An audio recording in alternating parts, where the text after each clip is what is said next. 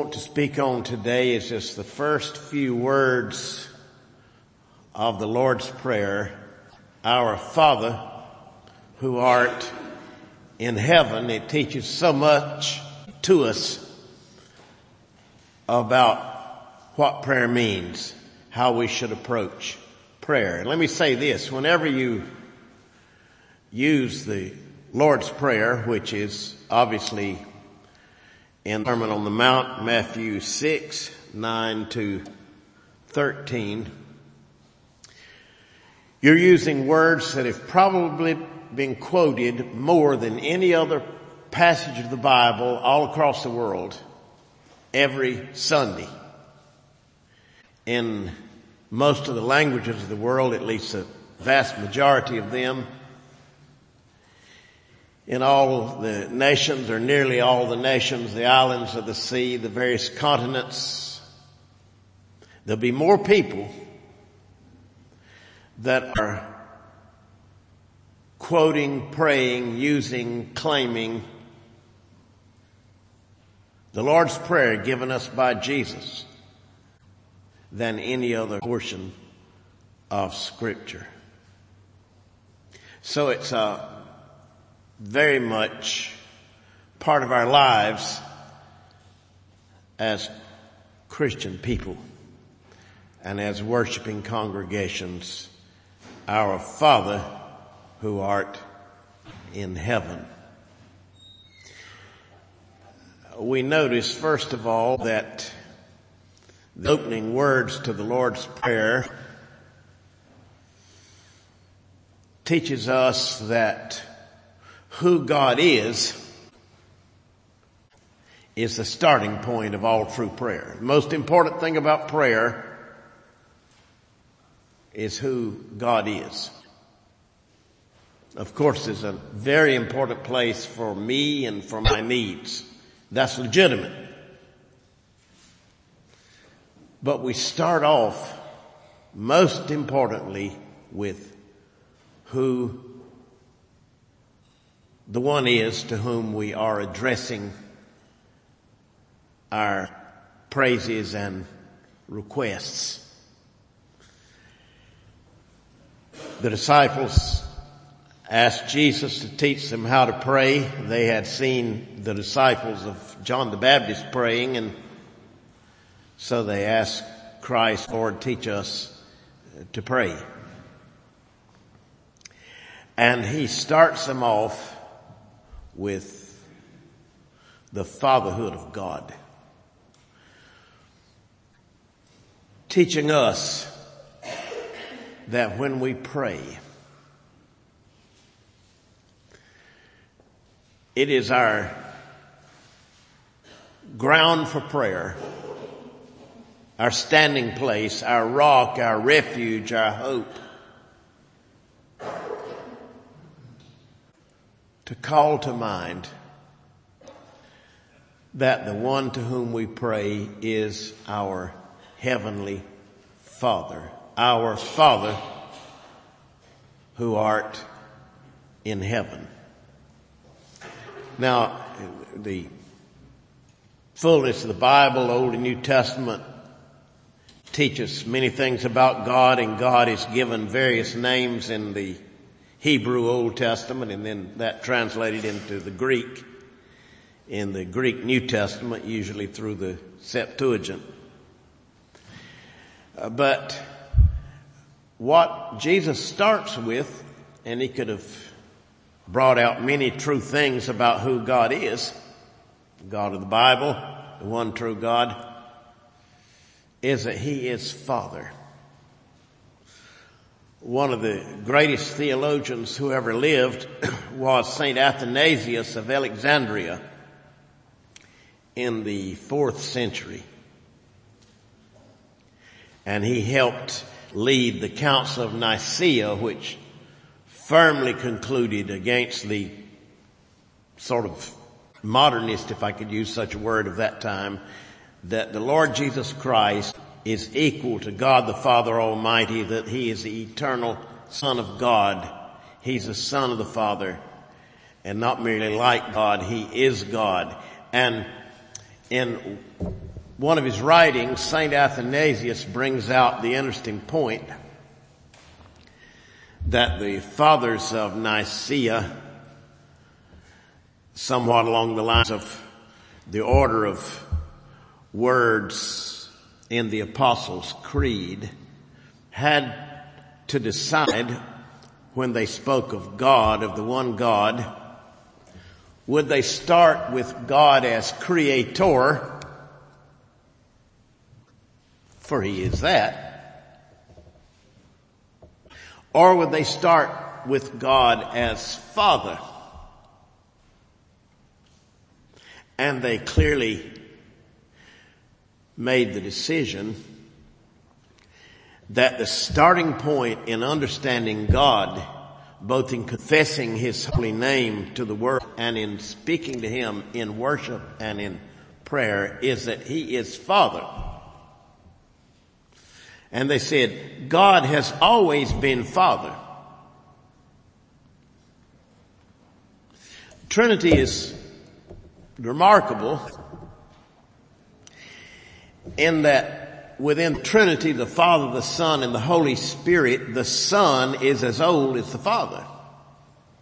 It's amazing. The Father has never been without his Son.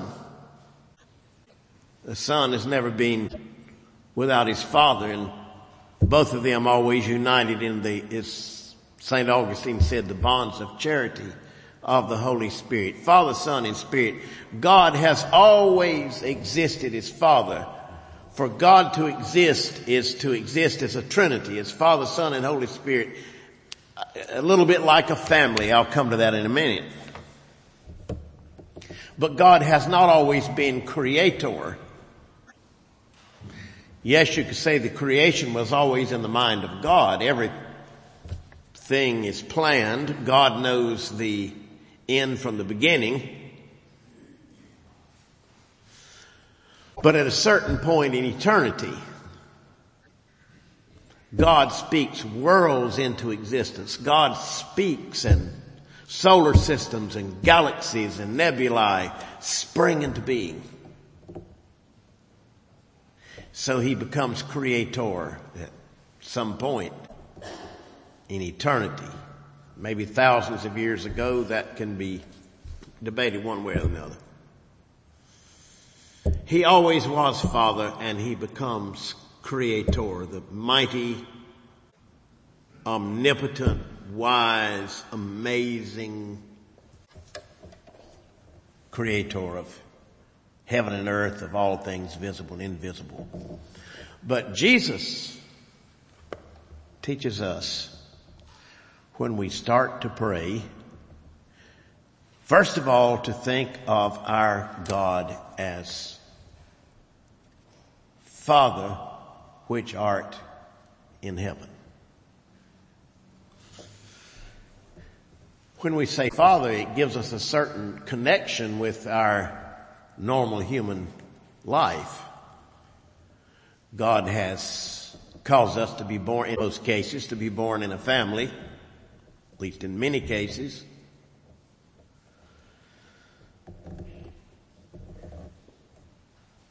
And so we, in general, know what it is to have a father.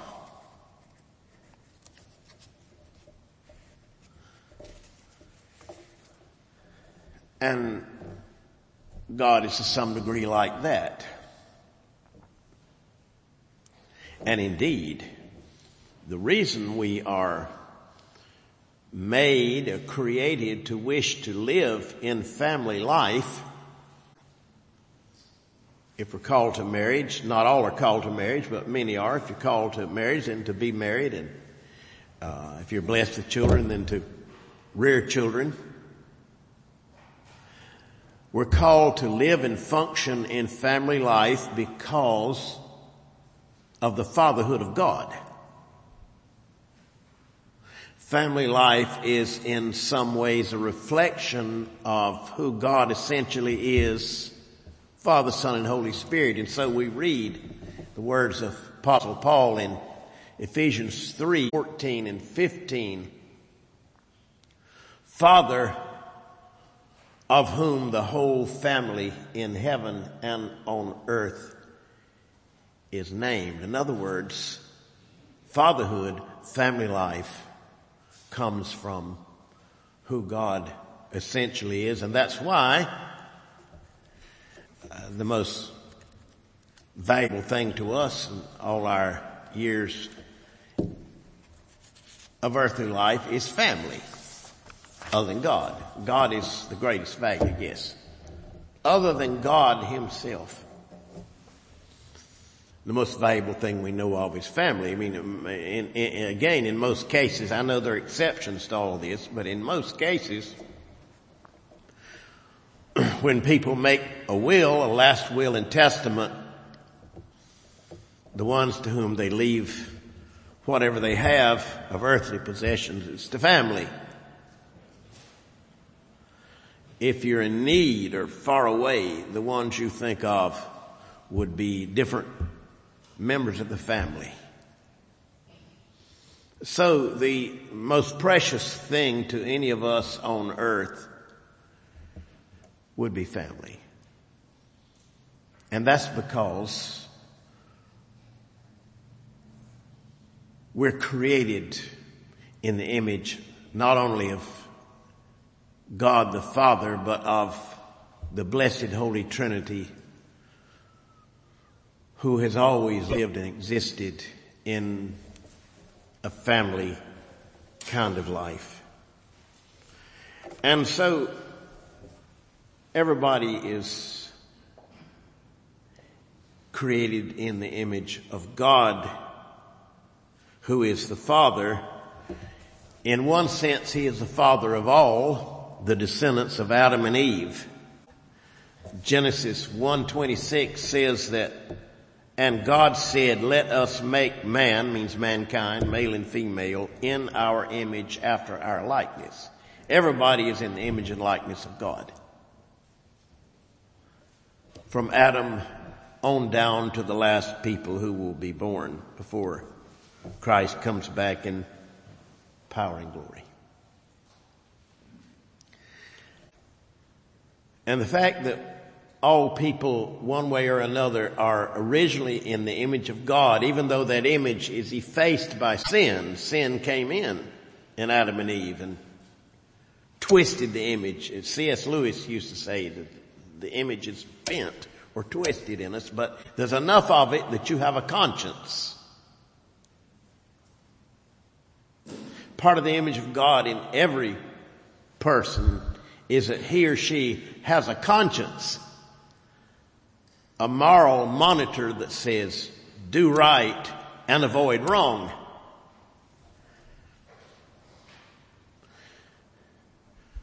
God is Father by creation is the reason we shall all stand the last day and assemble the universe before the face of God and give an account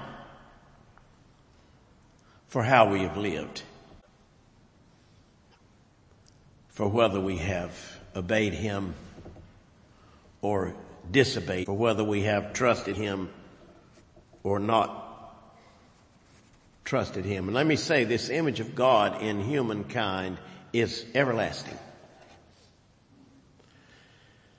I don't wish to be anyway depressing to you, but just faithful to Scripture and say, some people have the idea that when you die physically it's all over. It's blank nothingness. That's not true. There's an immortal subsistence in you of the image of God that will always exist somewhere.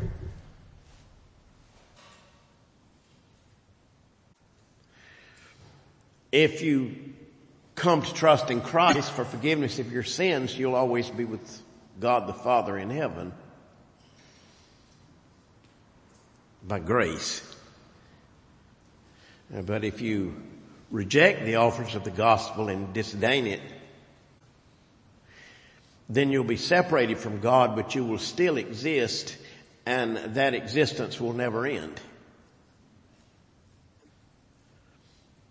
So separation from God in hell is just as long as being in the very loving, affectionate presence of God in heaven.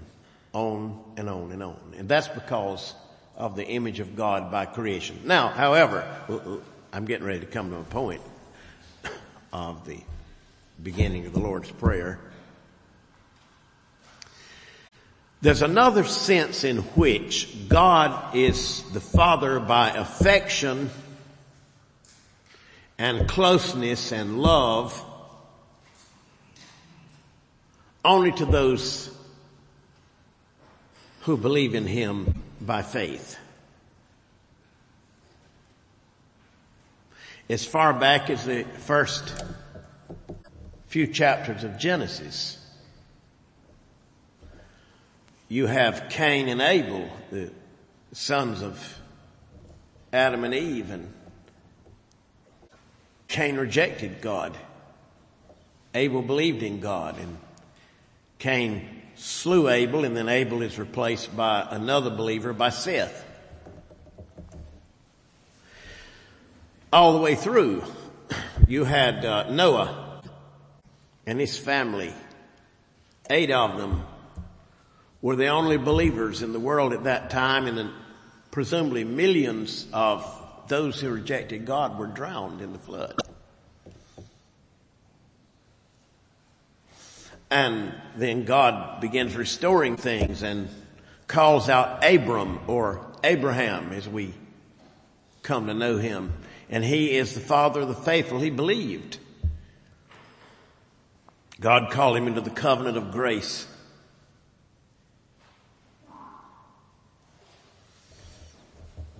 God was his and he was God's, and also his seed were included in that covenant of grace, that God saves you because of who God is and what God does for you, not because of your worthiness.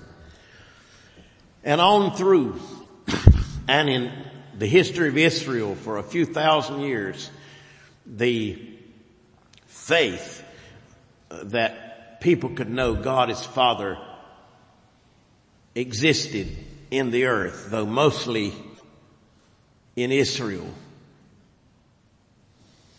It's often said, and it's true, if you look in your Bibles, there's much more said in the New Testament about God as our Father than in the Old Testament. And that's easy to know why. Because the New Testament is written after Christ, the Son, has come and most fully revealed the Father. Famous Scottish theologian in Edinburgh many years ago used to say, it is in the face of the Son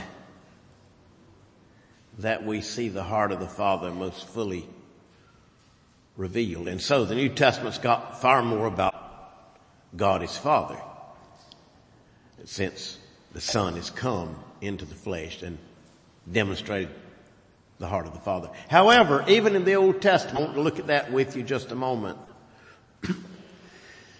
In the Old Testament, there's some rich and beautiful and gripping teaching on God as our Father. Psalm 103, which is a psalm that makes no requests other than that God be blessed. Some have called it a psalm of unmingled praise. Bless the Lord, O my soul, and all that is within me, bless his holy name. It's a psalm of unmingled praise. Totally taken up with the blessing of God. And in this 103rd Psalm, we have these words in verse 13. Psalm 103, verse 13. Like as a father pitieth his children, so the Lord pitieth them that fear him. part of where we can identify with God as Father, and at least if we had a decent father ourselves, is the pity, the compassion that a father has on his son or daughter. How they put themselves out to help you when you need it, when you're down or weak. And then this wonderful Psalm 103 says in verse 10,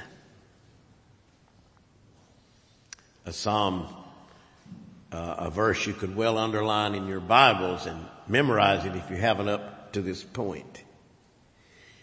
He hath not dealt with us after our sins, nor rewarded us according to our iniquities. And he's saying how tenderly the Heavenly Father deals with his children when they go off the rails. I remember maybe 30 years ago, a student coming in to speak to me in my office, very able student, wanting to confess a particular sin. And it just came to me to say to him, verse 14 of Psalm 103. And I thought, that's the thing to say to him. I heard him very carefully, said nothing, listened to everything he wanted to confess. For he knoweth our frame, he remembereth that we are dust.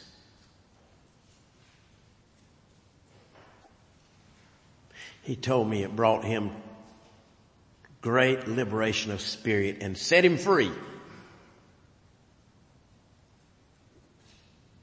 Knowing the forgiveness of God, God understood his humanity, his dust, and he got out from under this thing. I saw this young man, is not as young now.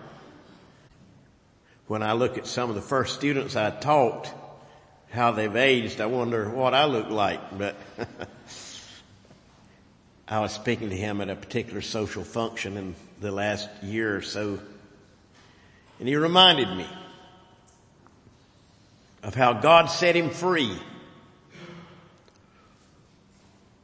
by reminding him of what a father does. For he remembereth our frame, he knoweth that we're dust. I want to say to you, I couldn't know very many of you, if any of you, as to what you had in mind when you came into church. But any congregation of any size is very likely at least a few people, sometimes the most conscientious people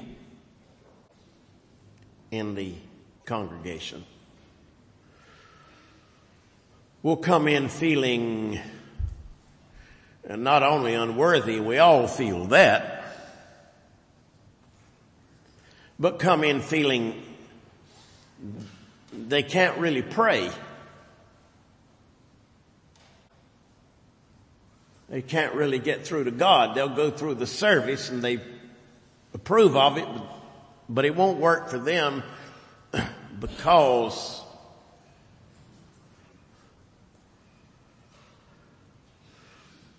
of the physical frame and the emotional weaknesses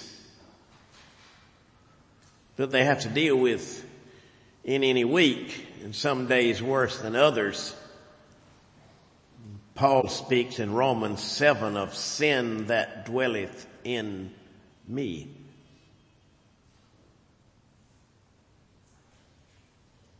I want to rebuke the devil.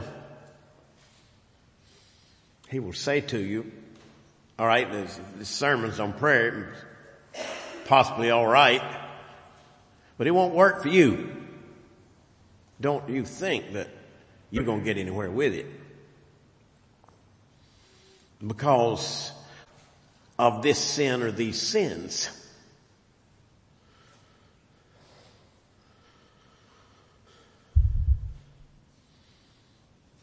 Well, that's speaking of the evil one.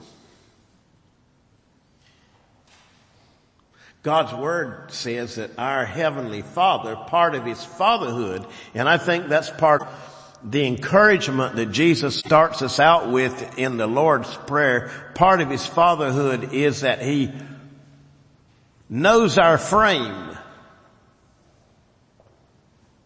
He remembers that we are dust.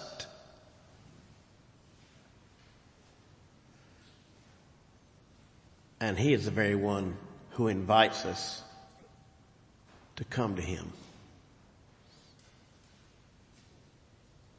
Yet the fallen human nature and the powers of evil will misrepresent God. They do not want you to think of God as your Father who is in heaven.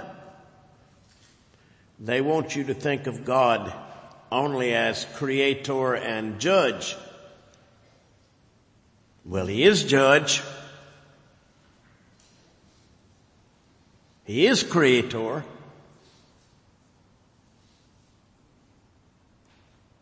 But that judgment has been placed on the head of Christ for everybody that says, Lord, have mercy on me. Lord, forgive me of my sins. Lord, receive me. Lord, hear me. And the Father sees you in Christ, the Son He sent to die in your place and to rise in your stead and to pour out His Spirit on you so you can share His life. And He hears you. Jesus once said in John's Gospel, my Father always heareth me. And when you're praying in Jesus' name, the tones of the Son of God break through your prayers. And God the Father Almighty hears you in the highest place.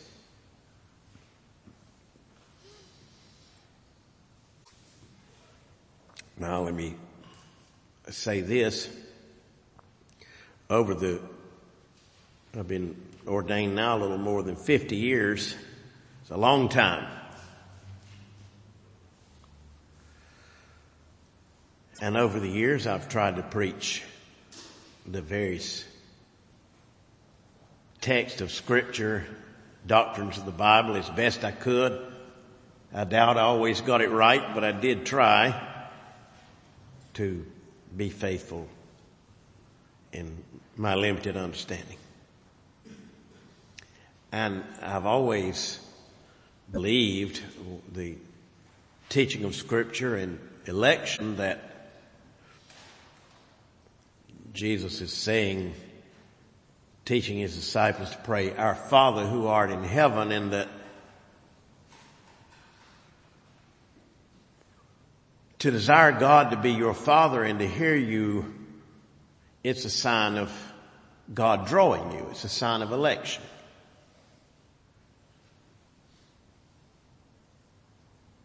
The mystery is there. Deuteronomy 29:29. The secret things belong unto the Lord our God, but the things that are revealed belong unto us and to our children that we may do them. There are mysteries here in all doctrines, not least election. But it is true that one of the signs of the Father calling you into the fullness of the affectionate family life is that you want to talk to Him in prayer. You want His mercy. You want His help. And let me say this, lest anyone be made uneasy or discouraged. Let's say this. in all my years of teaching of the Scriptures, both Testaments, I've never found a single text that indicates God turned away anybody who was seeking His mercy. I can't find anywhere law, prophet,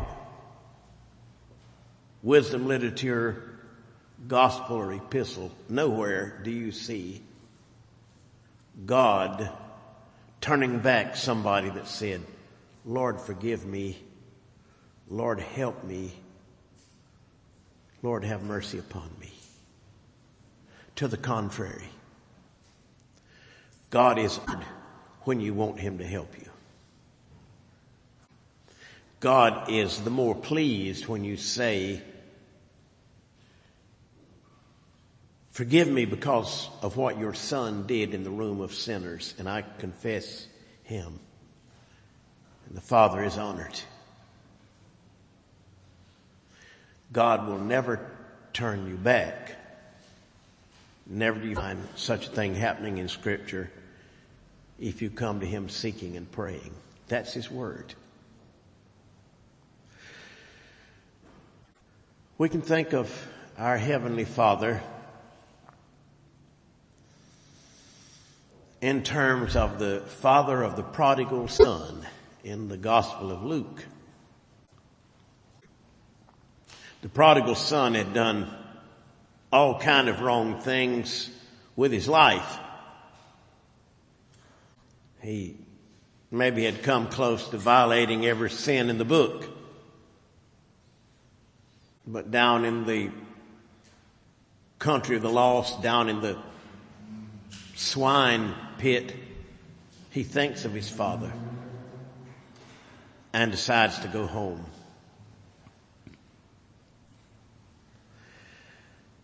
And the parable that Jesus is using to represent what our Heavenly Father is like shows the Father. We can imagine a distinguished gentleman, white robes, upstanding fine on, as we would say, his front porch, looking down the road and seeing his lost and sinning son coming down the road back towards the front door of his home. And rather than waiting to judge the son or turn the son away, this father, who clearly represents the Lord God Almighty, our eternal Father through grace, He comes out with His arms open wide and receives His son. And so Luke 30 verse 18 says, therefore will the Lord wait that He may be gracious unto you. Now think of that. God is waiting, like the father of the prodigal son waited for the son to come back so he could forgive him and bless him and restore him to the family life. God is waiting not to issue the judgments upon you that you and I both richly deserve, but God is waiting to be gracious unto you. And every time we go to pray, we remember our Father who art in heaven, His affection, His grace, and we the more readily pray. And may it be so in the name of the Father and the Son and the Holy Spirit. Amen.